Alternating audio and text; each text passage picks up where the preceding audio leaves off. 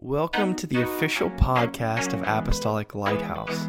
We'd like to thank you for listening today, and we pray this message blesses you and encourages you to see that God is working in your life. Enjoy the message.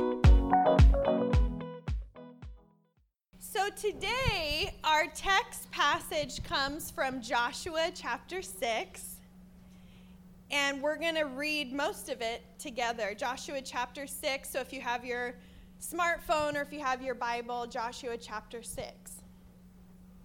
And verse 1 says, "Now the gates of Jericho were securely barred because of the Israelites. No one went out and no one came in. Then the Lord said to Joshua, 'See, I have delivered Jericho into your hands along with its king and fighting men. March around the city once with all the armed men. Do this for 6 days. Have 7 priests carry trumpets of ram's horns in front of the ark. On the 7th day, march around the city 7 times with the priests blowing the trumpets. When you hear them sound a long blast on the trumpets, have the whole army give a loud shout. Then the wall of the city will collapse, and the army will go up, everyone straight in.'" Verse 6 says, "So Joshua, son of Nun, called the priests and said to them, 'Take up the ark of the covenant of the Lord and have 7 priests carry trumpets in front of it.' And he ordered the army, 'Advance, march around the city with an armed guard going ahead of the ark of the Lord.' When Joshua had spoken to the people, the 7 priests carrying the 7 trumpets before the Lord went forward, blowing their trumpets, and the ark of the Lord's covenant followed them. The armed guard marched ahead of the priests who blew the trumpets, and the rear guard followed the ark. All this time the trumpets were sounding. But Joshua had commanded the army, 'Do not give a war cry. Do not raise your voices. Do not say a word until the day I tell you to shout. Then shout.' So he had the ark of the Lord carried around the city, circling it once. Then the army returned to camp and spent the night there. Joshua got up early the next morning, and the priests took up the ark of the Lord. The 7 priests carrying the 7 trumpets went forward, marching before the ark of the Lord and blowing the trumpets. The armed men went ahead of them, and the rear guard followed the ark of the Lord while the trumpets kept sounding. So on the 2nd day, they marched around the city once, and they returned to camp. They did this for 6 days. On the 7th day, they got up at daybreak and marched around the city 7 times in the same manner, except that on that day, they circled the city 7 times. The 7th time around, when the priest sounded the trumpet blast, Joshua commanded the army, 'Shout, for the Lord has given you the city.' And verse 20, when the trumpet sounded, the army shouted. And at the sound of the trumpet, when the men gave a loud shout, the wall collapsed. So everyone charged straight in, and they took the city." That after 40 years of wandering, after 40 years of waiting and praying in the desert and holding on to a promise, the time had finally come for the fulfillment of the promise. Canaan was the promise. Jericho was the first city in the promised land that the Israelites would conquer with the help of the Lord. Jericho was a fortified city, and it was surrounded by an embankment with a stone retaining wall at its base. The retaining wall was approximately 12 to 15 feet high, and on top of that was a mud brick wall 6 feet thick and about 20 to 26 feet high. At the crest of the embankment was a similar mud brick wall whose base was roughly 46 feet above ground level, outside the retaining wall. So picture these towering walls is what loomed high above the Israelites as they marched around the city each day for 7 days. The walls were impenetrable, and it would be physically impossible to scale the height and depth of this fortress, but God. I think it was about 3 years ago when Renee and I were house hunting.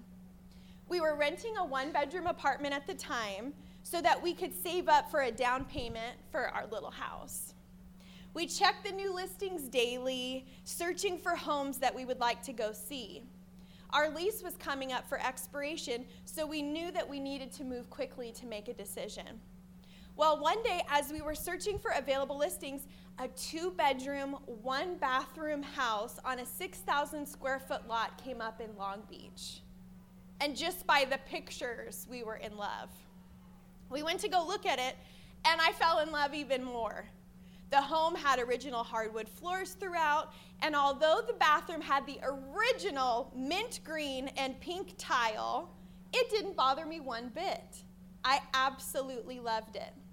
What really sold me, though, was the picture window at the back of the house.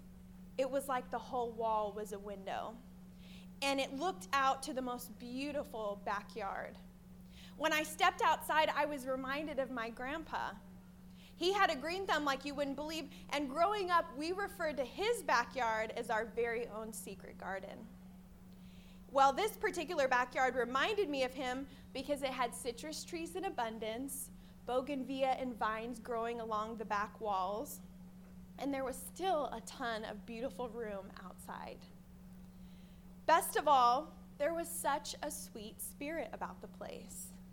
As realtors, Renee and I have walked through countless homes, and each home has a spirit and a feel about it. And everything just felt right about this house. And we believed wholeheartedly that this was going to be our home. So we did what you're supposed to do. We ran straight back to our office, and we wrote an offer for $30,000 more than the asking price because that's how bad we wanted it. We submitted our offer, and then the wait began.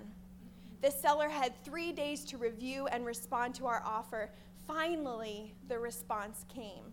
It came by way of email from the listing agent. And she literally wrote in her email, "I don't get it, but my clients have rejected your offer. They feel that your offer is too high, so they have accepted a lower offer." What? On what planet does a seller accept a lower offer? Don't you need that money for moving expenses, for upgrades in your new home? Well, I was like, okay, surely there's been some mistake, but we asked the listing agent to keep our offer as a backup just in case the offer they moved forward with should fall through. And I thought, and I thought, surely there's been some mistake. Well, God doesn't make mistakes, but anyway. I thought, surely this house is for us.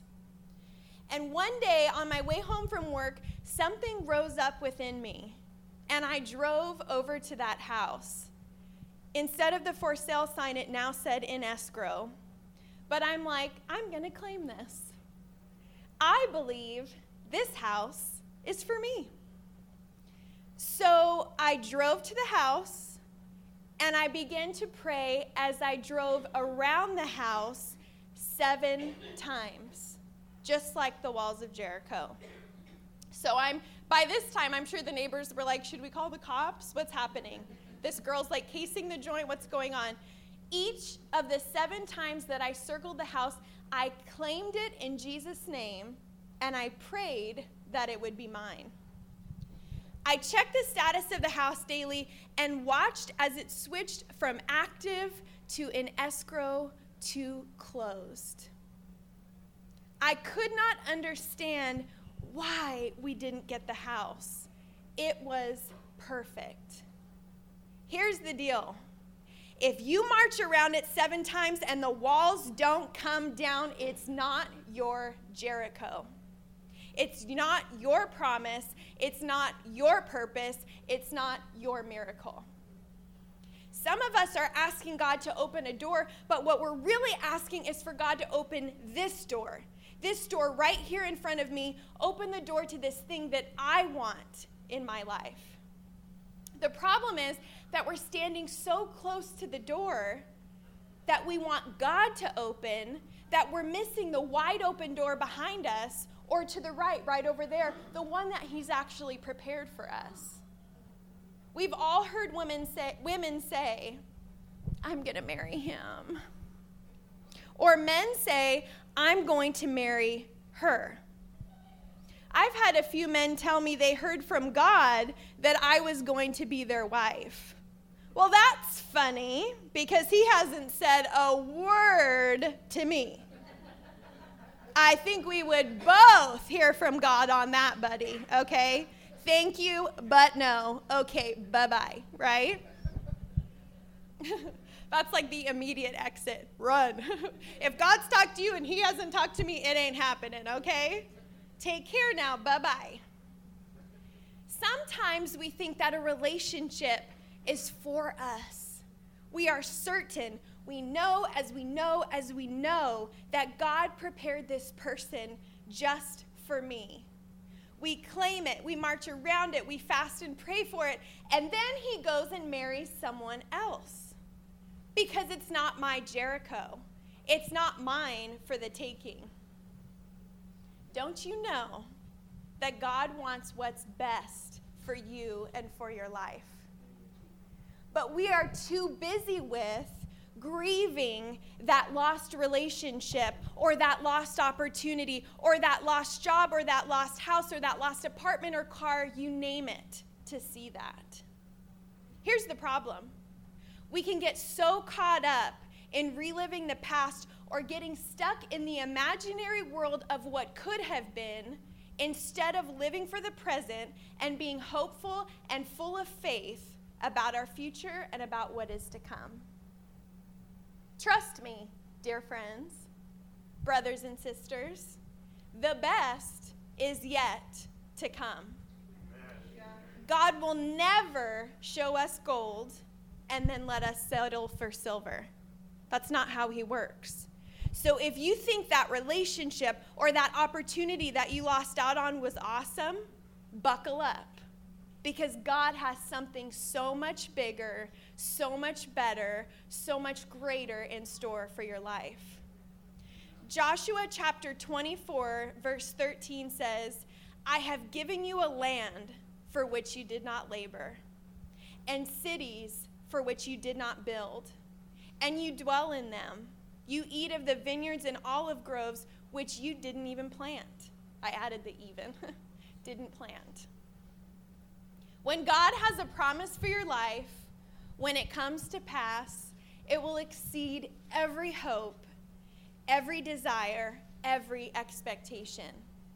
God's promises and the fulfillment of his promises are like an inheritance. We've all heard of and are familiar with the term inheritance, right? You think of that rich uncle that passed away when you think of the word inheritance, and we're all wondering if we have a rich uncle, right? If we do, I want to know about it. So we think about inheritance. Inheritance refers to the assets that an individual leaves to their loved ones after they pass away. An inheritance may contain cash, investments such as stocks or bonds, and other assets such as jewelry, automobiles, art, antiques, and real estate. Inheritances are not earned. It's money, possessions, homes that someone else worked their whole lives for. Assets that someone worked their whole life to accumulate, acquire, and build. I had no part in earning that. Those were the fruits of someone else's labor being handed down to me. God's promises are a lot like that. Because when it's for you, it's greater than you could have hoped for, and you don't always have to work for it. Someone else has done the work, and you get to be the beneficiary of that promise. God gave the Israelites a city that they did not build, abundance that they did not have to work for. The only thing they had to do was, number one, wait on God. 40-year wait ain't no picnic. Wait on God, number one. And number two, they had to be obedient. Waiting on God, if we're all being honest, is easier said than done, isn't it? It is for me. We want the answer now. We want the miracle now. We want the blessing now. We want the fulfillment of the promise now. And when God asks us to wait, we grow weary and impatient. And some make the mistakes of making a move when God has asked us to stand still and see the salvation of the Lord. Friends, if you make a move in a season when God is asking you to stand still, you're going to make a mess of your situation every single time. Take it to the bank. And more often than not, you're going to make a decision that does not serve you, and furthermore will result in negative consequences. It's like that person that says, I've got to be married by the time I'm 25. Have to. There's not even a day more, not even stepping a toe into 26. It has to be 25. People make plans and then invite God into their plans after the fact. No, that's not how it works. God is not held to our timetables. But if that person who says, I have to be married by the time I'm 25, doesn't wait on God, they may end up in divorce because they settled for less than the best God had for them because they interfered with the promise. They grew impatient in the waiting. We have to wait on God, and we have to be obedient. I think that in seasons of waiting, we can learn how to listen. Learn to hear that still, small voice. We must learn to listen for the leading of God, and we must learn to trust, because when the time comes for the fulfillment of the promise, we've got to be ready to be obedient. But if you haven't stopped long enough to learn the voice of your Creator in your life, to learn how to hear that still small voice, when he asks you to do something, are you going to miss it? Are you standing in the way of your own promise? Are you standing in the way of your own miracle? We've got to be ready to be obedient. In our text passage, the Bible said that the Israelites were called to march around the city once for 6 days. On the seventh day, they were to march around the city 7 times with the priests blowing trumpets. And after the 7th lap, on the 7th day, the whole army was to give a loud shout. You see, God's instructions were very specific.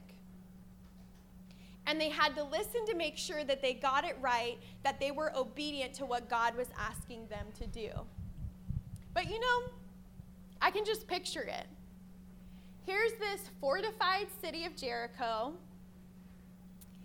and I envision this city on a hill surrounded with not 1 but 2 impenetrable walls. Through human eyes and perspective, it was unconquerable. I'm sure some of the townspeople were even looking down from their homes built into the side of the mountain and maybe scoffing or laughing at the sight before them. These men that look like ants just marching around their city. I'm sure a few people even pulled up a chair and maybe made some snacks just to kind of watch. Like, oh, bless their hearts. Are they getting their daily exercise down there? What's going on? But here's the deal. It's not our job to stop and explain or even try and make sense of our obedience.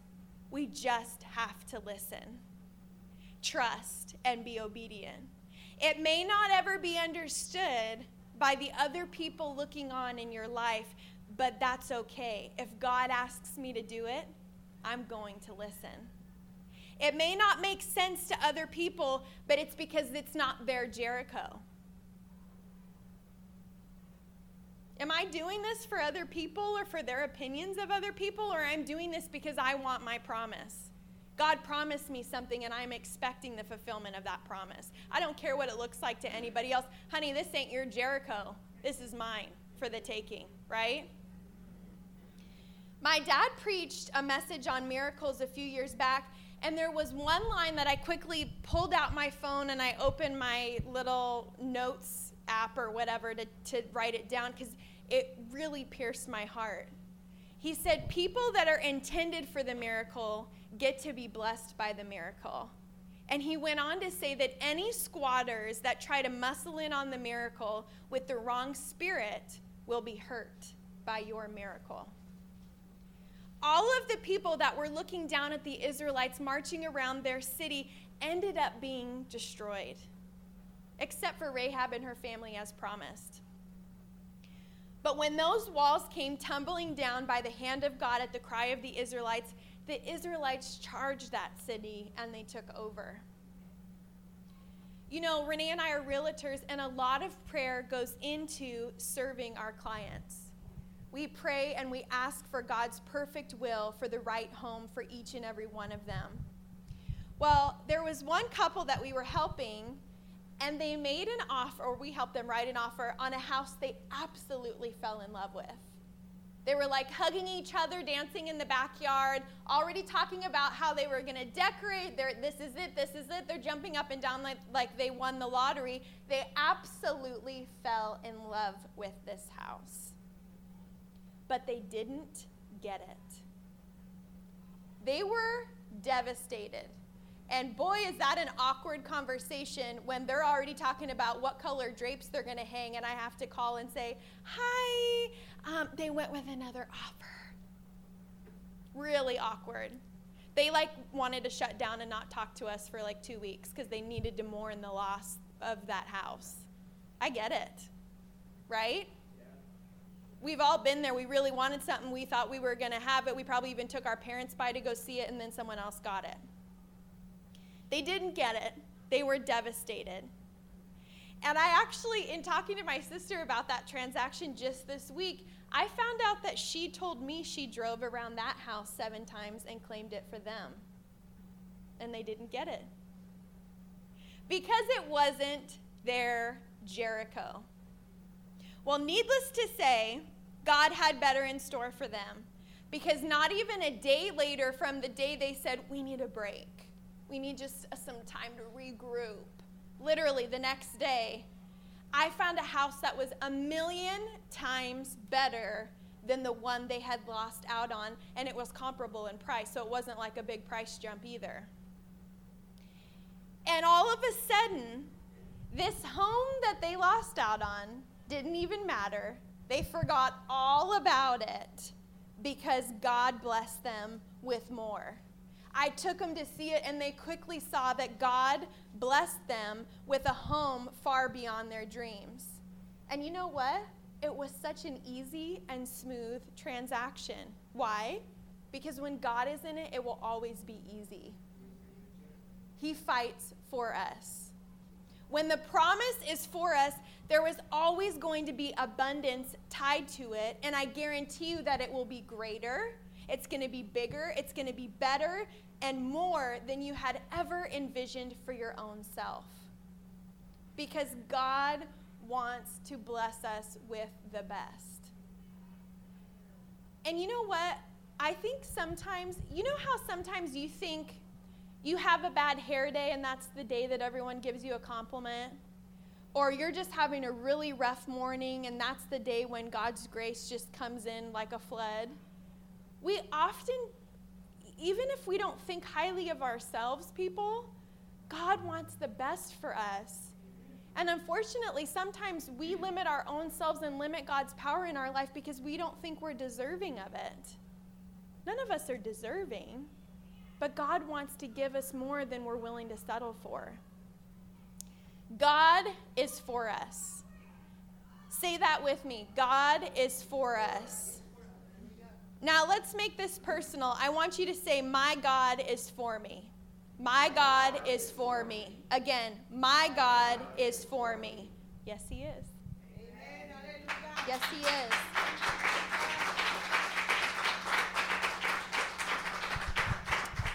You know, it's funny, but I've heard therapists say in couples counseling, when a husband says, well, she this and she that, and then the wife is pointing back at him, the therapist stops them and says, don't say she, don't say he, say my husband and my wife.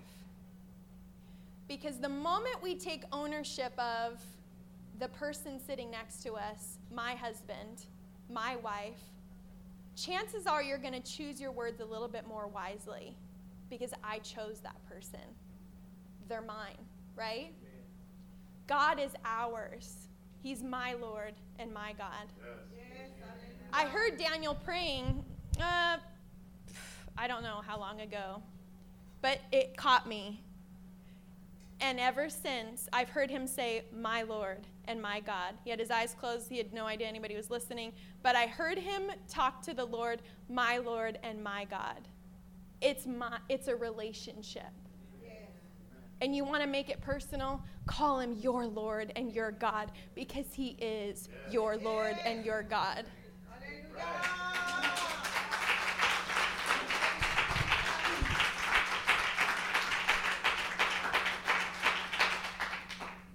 And I hope that you end every prayer with, as hard as it is sometimes to say, nevertheless, not my will, but thine be done. Sometimes we ask for something and we're like, oh, I'm just going to say amen. Jesus' name, amen. I can't say nevertheless, not my will, but thine be done, because I want my will to be done. No, not my will, but your will be done in my life, Lord.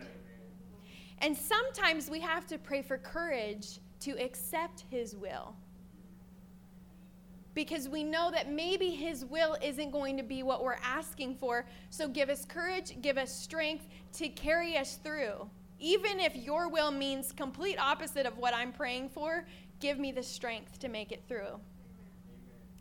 We can only see so much from our vantage point, but our God sees all. He knows the end from the beginning. He knows what will help me, and he knows what will hurt me, what will bless me, and what will destroy me. If it's not your Jericho, there's a reason.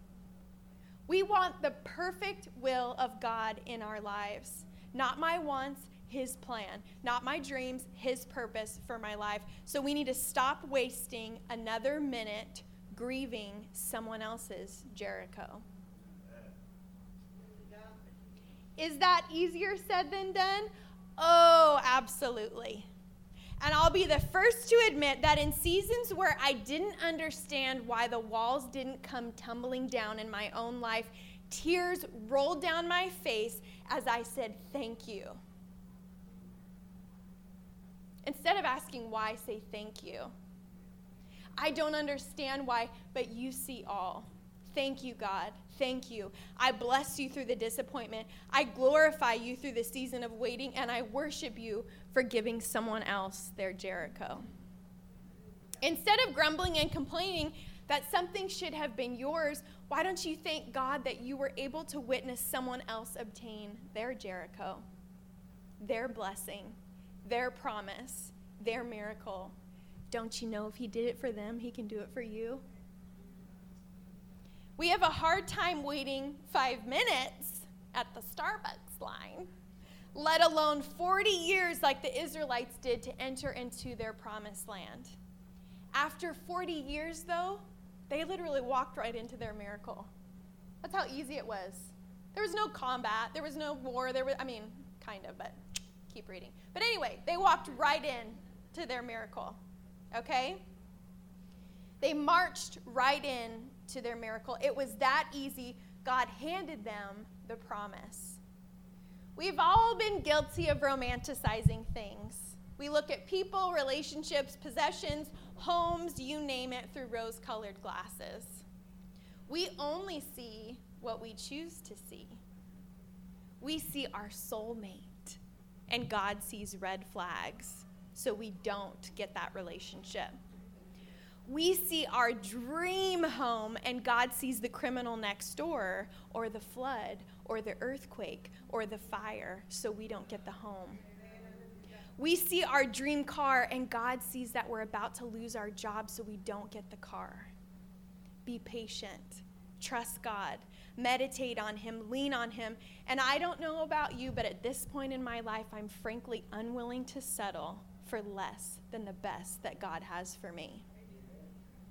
I don't see what's around the bend, but I serve a God that knows what's up next, today, tomorrow, and next year.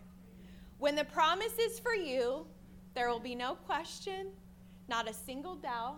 You will know as you know that it's for you, because it's easy. When it's right, God will open a door that you didn't earn, that you don't deserve, to a place of abundance that you didn't build. Your Jericho will be an inheritance far greater than you could ever have imagined or envisioned for your own life. God, help us to want what you want for our lives. Help us to step into the callings and the purpose that you have placed on each and every one of us. God, help us to desire the things of you, and let us never, ever settle for less than the best that you have for us. Let us all hold out for our promise, for our answer, for our Jericho. Okay, you guys, I promised you last Sunday that I had something very special for each of you, and I do. So let me go grab it. Remember in school when everybody would pass out Valentines and you're pretending not to keep an eye on your little box collecting all the Valentines, and you get really excited about the ones that have a little mini Snicker bar on them or a Musketeer and just the cute little notes. And then if you had your little crushes and you see if they drop one in your basket or whatever, Valentines are just the best thing ever. And on what planet should adults not get Valentines? So you guys are all my Valentines today, and I have a cookie made by Dolce Vicanza, blessings, for each and every one of you. But here's the deal. Each of you are going to get two, because you're going to get one, and then you're going to give one. The tags on all of the heart-shaped cookies say "You are loved," Romans 5:8, and then it has our church website. So I want you, even men, come on. Yes, it says you are loved, but who cares, okay? Hand it to someone that could use a little reminding in your workplace, the security guard at work, the person that opens the door for you, the janitorial staff, maybe a coworker that's going through something. Set this on their desk. Give them a little reminder, okay? So happy Valentine's Day. I love you all to pieces. God bless you. What an incredible message. Thank you again for joining us on the podcast, and may God bless you.